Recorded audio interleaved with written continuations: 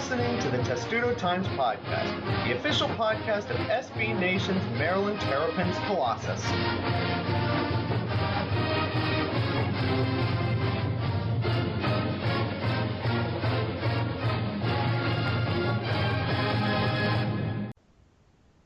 And welcome to episode 46 of the Testudo Times Podcast, the We're Still Here Part 2 edition. Sorry that we have been off for a while. Life gets in the way, especially when a couple of the people on this side are getting very close to graduating from Maryland itself. I'm joined by two people today. One of them is graduating with me in a couple of weeks. Alex Kirshner, your editor-in-chief. Hi, Alex. It's been a while. It has been a while. How you doing, Matt? I'm okay, after I've gotten over the disappointment of playoff hockey and other things. Well, I'm still engrossed in that. Yeah. You're still engrossed in that, and I think it's probably wise that we don't talk about that and let, for obvious reasons. Go Pittsburgh. Yeah, I think everybody who knows you well already knows that. But I think they'll put that aside for the time being. And Noah Niederhofer is also here. He hasn't been on in a while. Hi, Noah. How you guys doing? I'm good. How about yourself? I'm doing well. It's starting to get to that great time at the end of the year where it's the end of the year. We're starting to get into the summer, and a lot of teams are about to start their NCAA tournaments soon. Yes, we'll try to get to that later if we have time, but a lot of stuff has happened in the 3 weeks. These are just some housekeeping things I want to make mention of first. First of all, a couple weeks ago was the 1-year anniversary of when I took over this podcast, and it was such a big anniversary that I completely forgot about it. Oh well. We've done a lot of shows in the interim, thanks to Alex and Pete, who we'll get to in a second, for letting me do that last year and deciding that I'm still good enough as a host, instead of the blabbermouth, running mouth man that I am, to keep on with this show, and thank you all for listening. I really appreciate it, and this podcast will still be going into the near and long-term future, hopefully with fewer hiatuses next time.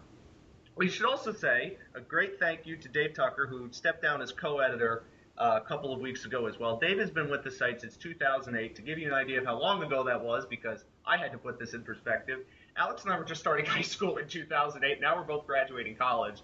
And Dave has been there here at Testudo Times through the entire thing. So that's amazing. And thank you to Dave for all of that. He'll still be in the comments, and he'll be on this podcast from time to time.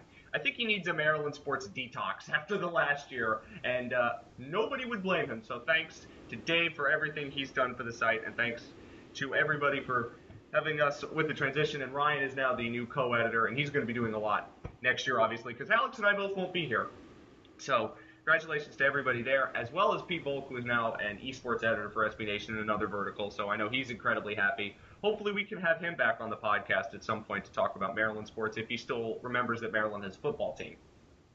I would like to forget sometimes that they have a football team, but right now I'm celebrating that football team, as most Maryland fans are, because Alex, Maryland has become a recruiting juggernaut somehow overnight. With Josh Kando now committing, his recruiting story is a bit interesting, and you just wrote a story that's up on the website about how he knew he was going to commit to Maryland but tried to pull the fake out on everybody. Tell us a little bit about that, and then about this player who is one of the top 20 recruits in the country, and how he's now coming to Maryland and how this is amazing. Well, excuse me. It's a really interesting story. Josh Kando decided, it's hard to say, I guess, exactly when he decided, but at least 2 weeks ago, he made the decision that he wanted to come to Maryland. And as a couple of Maryland's other commits for 2017 have explained to me, and as a couple of reporters, I should give credit to Ahmed Gafir, who writes for 24/7 Sports, who was onto this for a while. It was a big trick, and they were all in on it. And I think the idea for them was to kind of throw people for a loop and see how they would respond, and maybe troll some other schools in the process. I enjoy Maryland commits doing that. That's awesome. Yeah, but Josh Kando, he really liked Maryland. He liked DJ Durkin and Mike London, and he enjoyed his visit in March. And his recruitment is not over, and everyone else is still going to want him. So I think that's something worth considering. But it's a big get for Maryland. Their biggest get probably since Stephon Diggs. And depending on your view of defensive ends as a position and how they stack up related to receiver, it could be Maryland's most important commit, and even longer than that. I enjoy the trolling of other schools, particularly the Big Ten schools that he was thinking about, apparently. But after the Dwayne Haskins example, recruitments are still open until they sign on paper. We're not gonna go through that again. But Alex, quickly on this general recruiting scene, I remember on our last show you were telling me to pump the brakes on the excitement about DJ Durkin in the future because he still hasn't played and coached a game yet at Maryland. But since then, they've gotten even better recruits to commit. They're right now 20th on the 24/7 rankings for next year. It's still a bit early because Western Michigan and Northwestern are ahead of them. I doubt that sticks, but right now DJ Durkin is showing not only how good of a recruiter he is, but how attractive this school can potentially be for players like Kando, even if they're from here. Maryland hasn't been keeping all of the best recruits in the state. Now they're starting to keep them, and you're starting to think, well, there's something building here that's incredibly exciting and not something we have seen for Maryland football in, 15 years? Ever, really. I mean, because not that Maryland hasn't had better teams, but since the recruiting industrial complex kind of took I love that term, by the way. Early 2000s. Yeah, it just came out. I think it's probably been said elsewhere, to be honest with you, because it's like Watergate. Like, people just attach industrial complex to the end of things like they do Gate. But it's a tough comparison to make to say that Maryland's ever had anything quite like this since they started tracking these things the way they do. Kando is great. I mean, there's differing views of him. Some people think he's merely a top 100 player. Some people think he's a top 5 player. And the overall consensus seems to be that he's about a top 20 player nationally. He's hard to get. He's not an easy guy to woo, and Durkin was able to do it just in his first few months. So we will see how his recruitment goes from here, but it certainly seems likely that he'll play for Maryland, and that'll be a big thing. And we'll see how that affects other recruits in the area because, as we know, a lot of his friends are Maryland players, some are IMG players as well, and everything with recruiting is interconnected. And DJ Durkin knows how to work those relationships, Noah, and having somebody like DJ Durkin as your head coach is pretty incredible when you consider not only as he's shown to be a pretty good coach, recruiting is such a hard thing to do. It is an art form, and not everybody's good at it. Randy Edsall showed that he wasn't particularly good at it, but DJ Durkin is, and what he's been able to do since he took over in December without actually having played a game is pretty amazing, and I don't remember being this optimistic about Maryland football, at least since I've been here. Well, I think that is obviously a great point. The fact that he's been able to do this without a track record of success as a head coach, obviously he can point to a lot of success that he's had as a working with defenses at Michigan, at Stanford, at Florida. So I think he certainly has the track record to woo, really great recruits, and he has built a staff that knows how to recruit. And I think when you put a lot of those people in the same room and you have a lot of enthusiasm for the program, I think the coaches are very enthusiastic about the program, and I think that definitely is something that these kids can pick up on, and I think that it's something that they want to be a part of. I think that people want to be a part of something new and getting in on the ground floor of something and potentially making that part of their legacy. I know Stephon Diggs came to Maryland because he wanted to do that. Ultimately, I don't think it worked out in the way that he had hoped, but I think that there's a better chance with the kids coming in to actually to really build something. Mm-hmm. I completely agree with that, and I think we'll get to that in a second. Like, Maryland's had some pretty good talent the last couple of years, and it's evident that it has been squandered. I'll make a comment on that in a little bit. One of the other things that happens in college sports when there's a new coach is a lot of transfers in and out. With Randy Edsall, there was a max exodus out. With DJ Durkin, there was only one player before, Ambed Atawa, who said he was going to leave, and now there's two, with Abner Logan, who was a former four-star recruit from Massachusetts. There was a lot expected of him, but he had major injury issues that derailed any chance of him getting a foothold into Maryland's starting defense. And Alex, the long-term future for Maryland football is great at the moment, but the near-term future, there are still some question marks on the roster this year, and now linebacker is a particular sore spot. Jermaine Carter is the only nailed-on starter at the moment. Logan figured to be a part of this defense. And now there's another big hole there, and it's going to be tough to see if they could fix that this year, and I don't think they're going to be able to. It's hard to say how exactly it's going to work out just because Maryland didn't show us a whole lot of different looks in spring practice and in the spring game, which they probably shouldn't, about how they'll actually be when the season starts. I think Maryland's going to play a lot of nickel this year because that's something that DJ Durkin has traditionally done. He might find that it's harder to play nickel and be good at it when you're at Maryland than when you're at Michigan and you have Jordan Lewis and Jabril Peppers, who are two of the top 5 or 10 defensive backs in the whole country. Maryland's not going to have that, but I think at the same time you're going to see a decent amount of nickel. So you only have 2 linebackers on the field in the first place when that happens. Typically, you only have 2 linebackers. You could wind up with a third, and so it's not the same as when Maryland had a 3-4 defense and needed to put 4 backers on the field at all times and needed a lot more good players at that position, and they had them. If you remember back when they had Yannick Kujau, Virgil, Marcus Whitfield. Yannick Ngakoue coming up as a freshman, some other guys, Cole Ferrand, L.A. Goree. I mean, they had a lot of linebackers. They don't, and I'm not sure they need them, and I'm not sure that it's going to be just because of their scheme. It's going to be the biggest loss in the world. But, yeah, they're very, very thin after Carter. Shane Cockerill, the converted quarterback, played next to him a lot on the first team in spring ball. We'll see if he's actually good enough to stick there during the season. There are a couple of other guys that they have who have been on scholarship for a year or two now. I know Gus Little will be coming off a redshirt freshman year, coming off his true freshman year when he redshirted, as he goes into this season. So we'll see. But you're right. I mean, you basically summed it up. There's a ton of uncertainty, even if Maryland doesn't need quite as many bodies at that position as it once did. So let's go on from that, Noah. The spring game was 3 weeks ago. Hard to believe. That's how it works with this podcast. Sometimes you lose track of time. Was there anything from the spring game that you noticed that you want to mention and that stood out? Again, you don't see a lot in the spring game. It's kind of a glorified scrimmage that people are allowed to watch. Apparently, they can also outrate NHL playoff hockey games, but no matter. Did you see anything from Maryland spring game you want to talk about? There wasn't a lot that I thought was incredibly positive. So I'll keep it brief. I'm a Southern guy.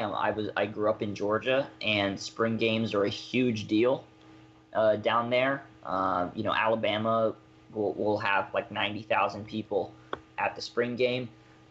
Maryland's spring game didn't even draw enough people to warrant them to announce the attendance. I thought that was a little strange. I don't know if that's an indicator of the enthusiasm that we see building around the program, just not translating to fans that want to see this product before it's actually out on the field. The other thing that definitely I saw was the quarterback situation is not going to be drastically different in terms of, I think, production. I think that the offense with Walt Bell, they're going to try to get the ball out of their hands quicker, which I think is better. However, we're still seeing a lot of inconsistency at the quarterback position, a lot of inaccuracy, and Maryland fans don't expect too much from the quarterback position is all I'll say. And that was really my 2 big takeaways from the spring game was that there weren't a lot of people in attendance and that the quarterback position still looks pretty subpar. Alex, anything you want to add to that? No, not really. Good points. Quarterback's still going to be sketchy, and there's a lot of uncertainty in a lot of positions. But I should add, that just because Maryland's quarterbacks were bad in the spring game doesn't in and of itself mean really anything. But I think their quarterbacks will probably be bad because, well, they have been bad. Unless magic happens and things change. And I would like some magic to happen, but such is the way it goes. Let's move on to a good day for Maryland football, which was this weekend. 3 Maryland players were drafted into the NFL, all on defense. Sean Davis went to Pittsburgh. I know Alex is enthused about that. Yannick Ngakoue went to Jacksonville. I'm really enthused about that. I can't really tamp down my excitement is basically all I'm saying. And Quinn Jefferson went to Seattle, where he's going to play with A.J. Francis, which is also really cool. Each of these individual situations is different, but anytime Maryland alums get drafted into the NFL is great. And Sean Davis was the highest drafted Maryland player since Torrey Smith in 5 years, so that's pretty good. But it leads me to a bigger question, Alex. And I saw you in a debate on Twitter Yes, I think it was Saturday. And it also stemmed from a question that Dave Caldwell, the Jaguars GM, asked, and I laughed hysterically at this when my two worlds collided, is how did Maryland not win more games when he was asked about Yannick Ngakoue? So the question I think was brought to you, and we'll bring it up here again. How badly did Maryland squander some of the talent it had in the Randy Edsall era? Because we said that about Stephon Diggs, and now other people from the outside that aren't us are mentioning this too. So how much talent did Maryland actually squander in these last 4 years? I think a decent bit, but maybe not as much as people think. People forget that Maryland actually did a pretty good job developing a couple of players who didn't come as highly regarded recruits and then became guys that at least got looks in the NFL. Thinking of guys like Cujo Virgil, like Matt Robinson, certainly like Darius Kilgo, who's now a Super Bowl champion and who was a pretty run-of-the-mill recruit when Maryland got him way back when. Andre Monroe, who was 5'11" on ice skates and became the program's all-time sacks leader. So for every for every talented player who wasn't great at Maryland, and I think by that, really what we're talking about is Sean Stephon Davis. Diggs being a fifth-round pick Right, is basically and what we're talking Stephon about. Diggs on offense. Um, they certainly had players who didn't get the chance or for whatever reason didn't develop into being as good as they could have been while they were in college. But I think Maryland's biggest problem has just been overall um, having a lack of talent and also the lack of coaching to overcome that lack of talent. I mean, it's not like Randy Edsall distinguished himself as a Kirk Ferentz type motivator of young men who got the most out of them. So it's hard to say, but they definitely had a few guys.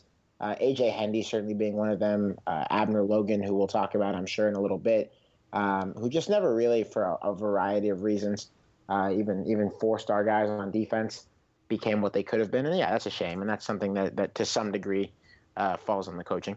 But I think there's always 4 and 5 star recruits that don't turn out the way you hope. That happens at every school. And maybe It does. I mean, 5-star recruits are going to work out just about all the time. 4-star guys are a little bit less clear, but yeah, it's very rare to see a 5-star never become anything in college football because there are so few of them. So it's pretty tough to get those stars.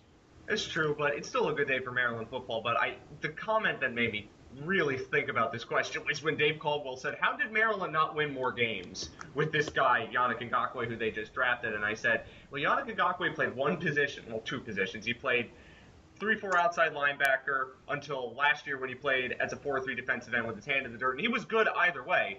But that's one player of 11, and Maryland had a lot of holes on the other 11, 10 spots on defense, excuse me, and it made me very, very interested, and I started laughing a bit, saying, "Oh, here's how a way for my worlds to collide." Noah, do you think Maryland squandered a lot of talent during the Randy Edsall era, outside of, I guess, the obvious that we mentioned now with, I guess, the Ngakoue comments and people wondering how Stephon Diggs fell to the 5th round?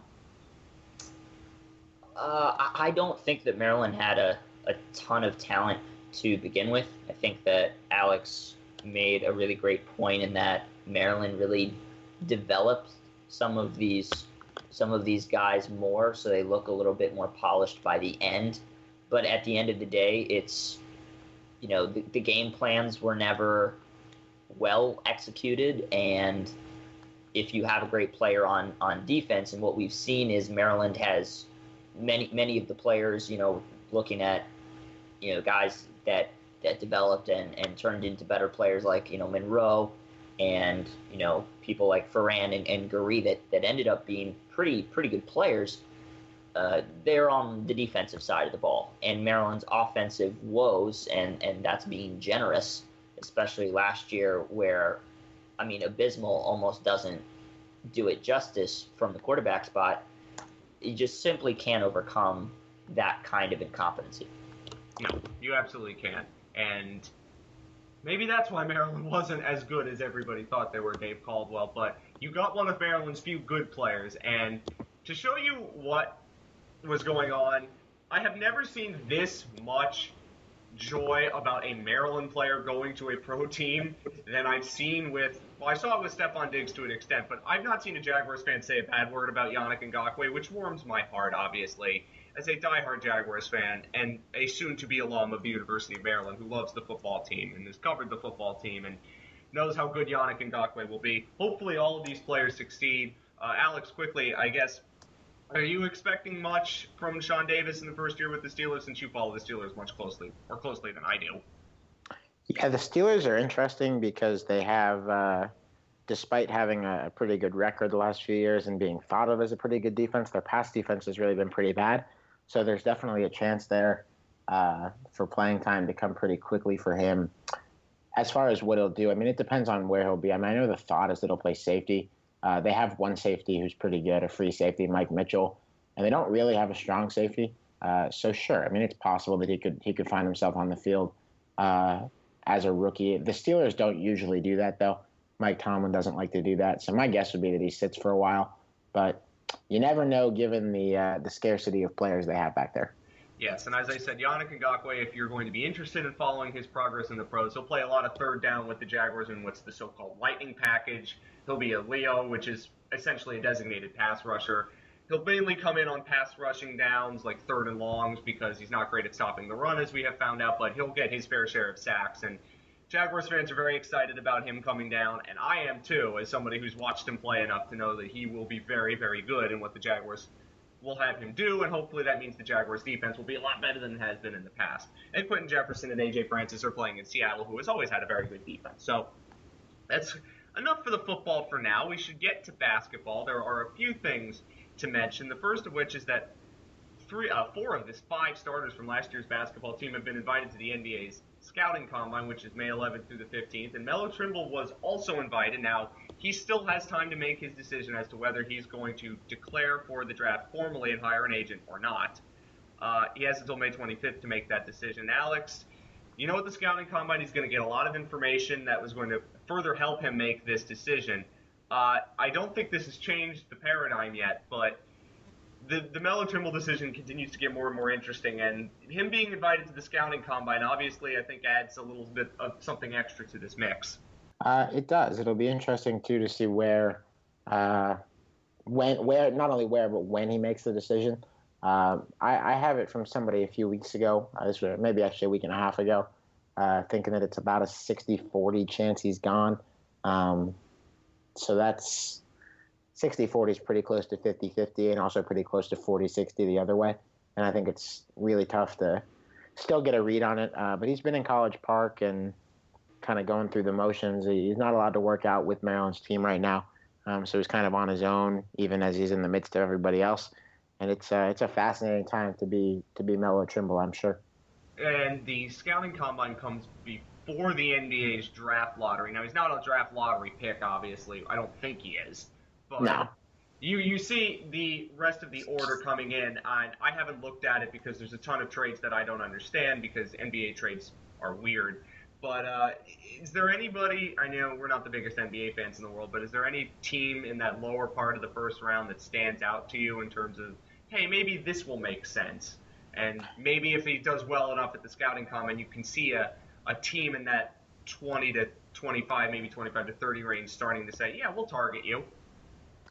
It's really no, honestly, just because if you're not one of the best players in the draft and you're going to go further down, it's really hard to say. A, you don't even know the exact order yet, and B, you don't know exactly what teams' needs are going to be as the offseason gets a little bit closer. So as far as guessing a team, it's not something that I think is really worth it at this point. Okay, Noah, quickly, I don't think you've had a chance to talk about this on the podcast. What's your read on the situation? Is for all of us, I think it's still a coin flip whether he comes back or goes to the NBA, and I wouldn't begrudge him either way. But what's your read on the situation?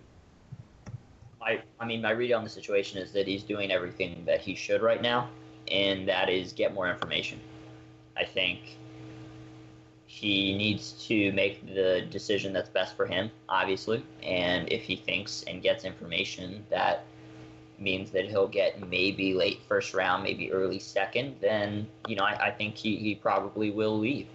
If not, and if the information that he gets back is that he's going to fall lower than maybe early second round, then I think he probably comes back. So for me, I think he's doing the right thing by obviously just trying to get as much information as possible.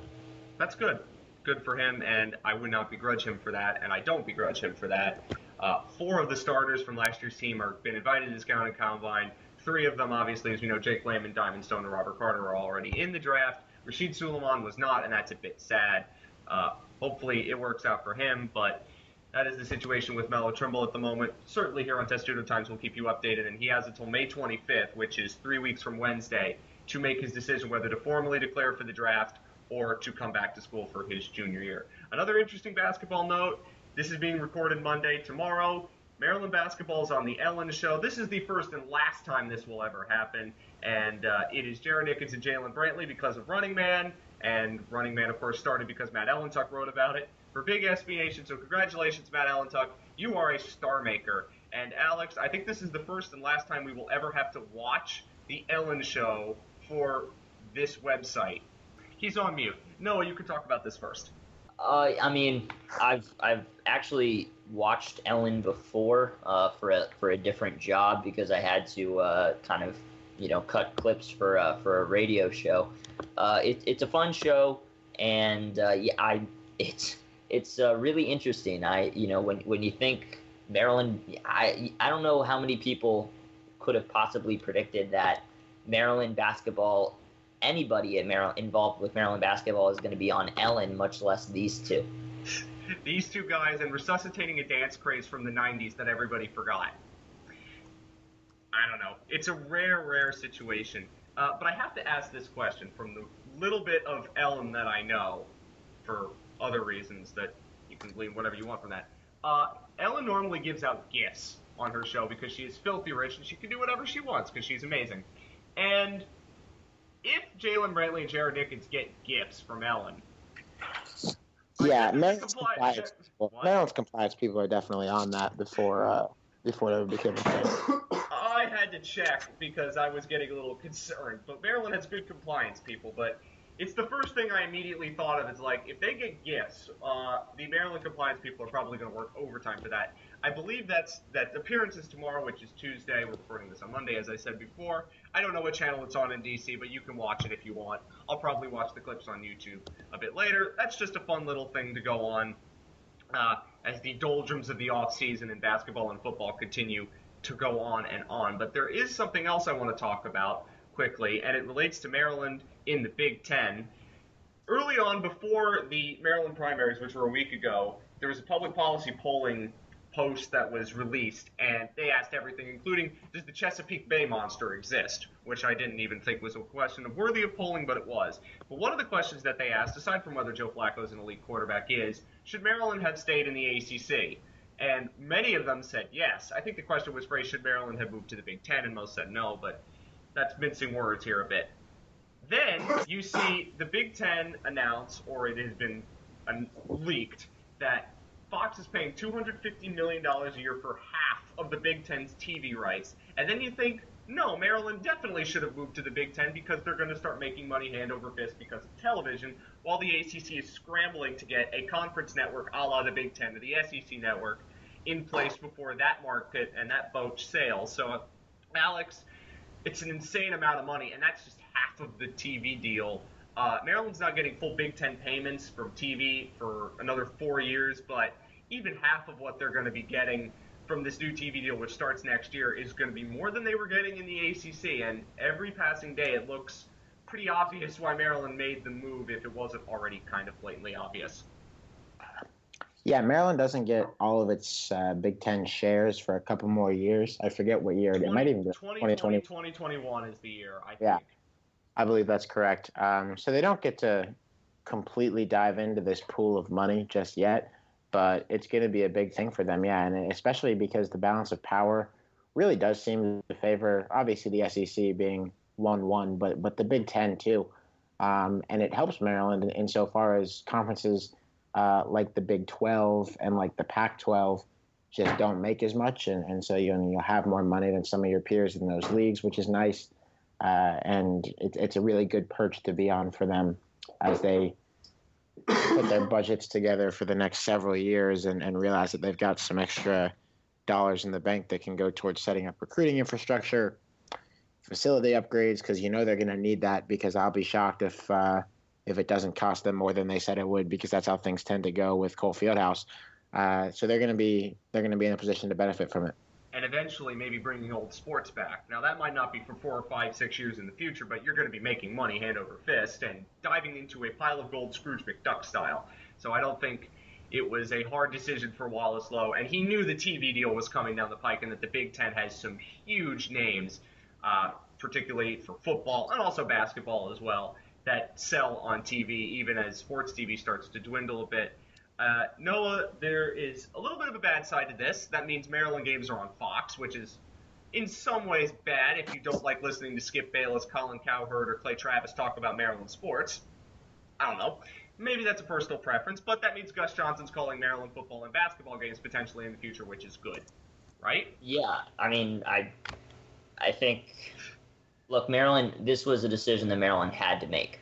It's not a question of, if Maryland could do it. Maryland cut a bunch of sports because they were running almost, closer to 100 million than 50 million in the red. So this was a move that had to be made. The TV deal was obviously coming up, and adding the Maryland, D.C., Northern Virginia market, along with Rutgers adding New Jersey and New York, vastly increases the size of the deal. So this was a decision that absolutely had to be made, and I obviously, I wish there could have been more transparency, I think is my one big beef with the deal. This deal got done in the middle of the night, kind of behind on a Friday, and was announced on a Monday or a Tuesday. Well, and Maryland also violated numerous open meetings laws and things like that to make this happen, but they just kind of were willing to do that. Right. And so they were incredibly bold in doing that. As a journalist, I don't like the fact that it was done quickly without any kind of public input or transparency whatsoever. I can agree with that 100%, but sometimes you have to take a little bit of pain to make some gain, and there you go. And Maryland's definitely gaining quite a lot from this. One more point before we wrap up the show, Alex, and it was an idea with ESPN that when the ACC was going through its new TV deal that they signed with Maryland still in the conference, they were flirting with Fox. And the idea was put out that some of the coaches in basketball, particularly Coach K and our own Gary Williams, were like, no, we have to be on ESPN for recruiting reasons. Now, I doubt that's the same paradigm in the Big Ten, but there are probably a few people in the conference who would like Maryland to be on ESPN because they still control the lion's share of college sports in this country, even as Fox is now going to get a piece of the Big Ten rights. Do you think that plays any role into what the second half of the TV rights deal will be coming in, aside from the ESPN's financial stake? Do you think that most of these college coaches care what TV network they're on if the schools are making the money that they're going to be making? No, I don't think it matters much. I think that there will be, especially in the Big Ten, where there's a thought that the games will get on the primary channels wherever they are. I don't think it really matters. I mean, the Big Ten's games are going to be on Fox Sports on the network, and they'll be on Fox Sports 1.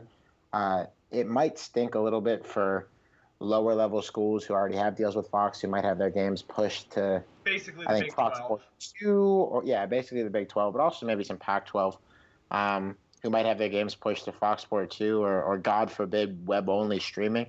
So it might be a kind of a raw deal for them, but for Maryland and for the schools that are involved in this negotiation with the Big Ten or who will be impacted by that negotiation, I don't think it matters much. Again, it's still half of the contract, so it is very conceivable that ESPN gets the other half, and I would assume that they do. The Big Ten is a very valuable property.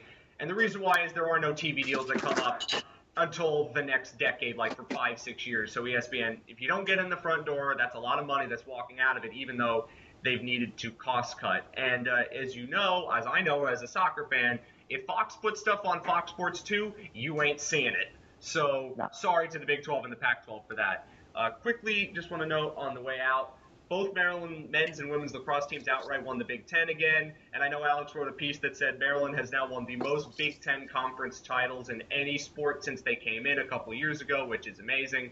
Though they haven't really set the world alight in football and basketball, they have in everything else pretty much, which is awesome. Well, they have in women's basketball for sure. Well, women's basketball, of course. I'm saying men's basketball and football, which are the two sports that most people care about. But when you have an amazing lacrosse team on both men's and women's, That happens, as I know Noah knows that very well. Is the women's team still undefeated?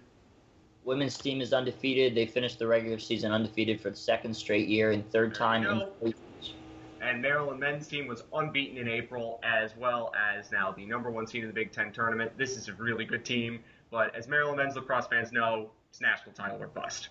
We'll get to that on another show where we'll get a chance to talk more about the non-revs, hopefully, in the near future. But thank you all for listening to this podcast. It's great to be back with you, Alex. 2 weeks until graduation. Holy crap, this is actually happening. Yeah, that's what they say. That's what they say. Oh, it's going to be fun. SVP is our journalism school grad commencement speaker, which is kind of cool. It's can I say it's better than Kevin Plank? Am I bad for saying that? I think he probably is a better speaker, but we'll see. We'll find out. We're going to find out, yes, in a couple weeks, and we will make sure to report that back to you. And Noah, I don't know when you graduated. I feel bad for not knowing this, but when did you graduate? It was 2014. Okay, so you've been out for a while. Who were your commencement speakers? My commencement speaker was Andrea McCarran of USA 9. And I believe it was the governor was the 2014. Are you talking about the main commencement? But was going for both, yeah. Yeah, I mean, I'm gonna go ahead and actually tell you guys I did not go to the main commencement. I decided to spend that time with my family who came into town to see me, and it was also, I think, partly because, as a Georgian, I don't have as much connection to the governor of the state of Maryland. Oh, well, Kevin Plank has basically given this school enough money where we kind of, both Alex and I guess, have to feel obligated to go. But I certainly do not have to feel obligated, but I will probably go anyway. I'm going to go because my family's going to want me to, even though I would probably rather not go. But that's neither here nor there. But thank you again for listening. We will be back in the near future, probably to talk about the non-revs. And if any news happens on the football or basketball front, we'll make sure to get that to you. Thank you for listening. Thanks for sticking with us during this little hiatus. But of course, go Terps.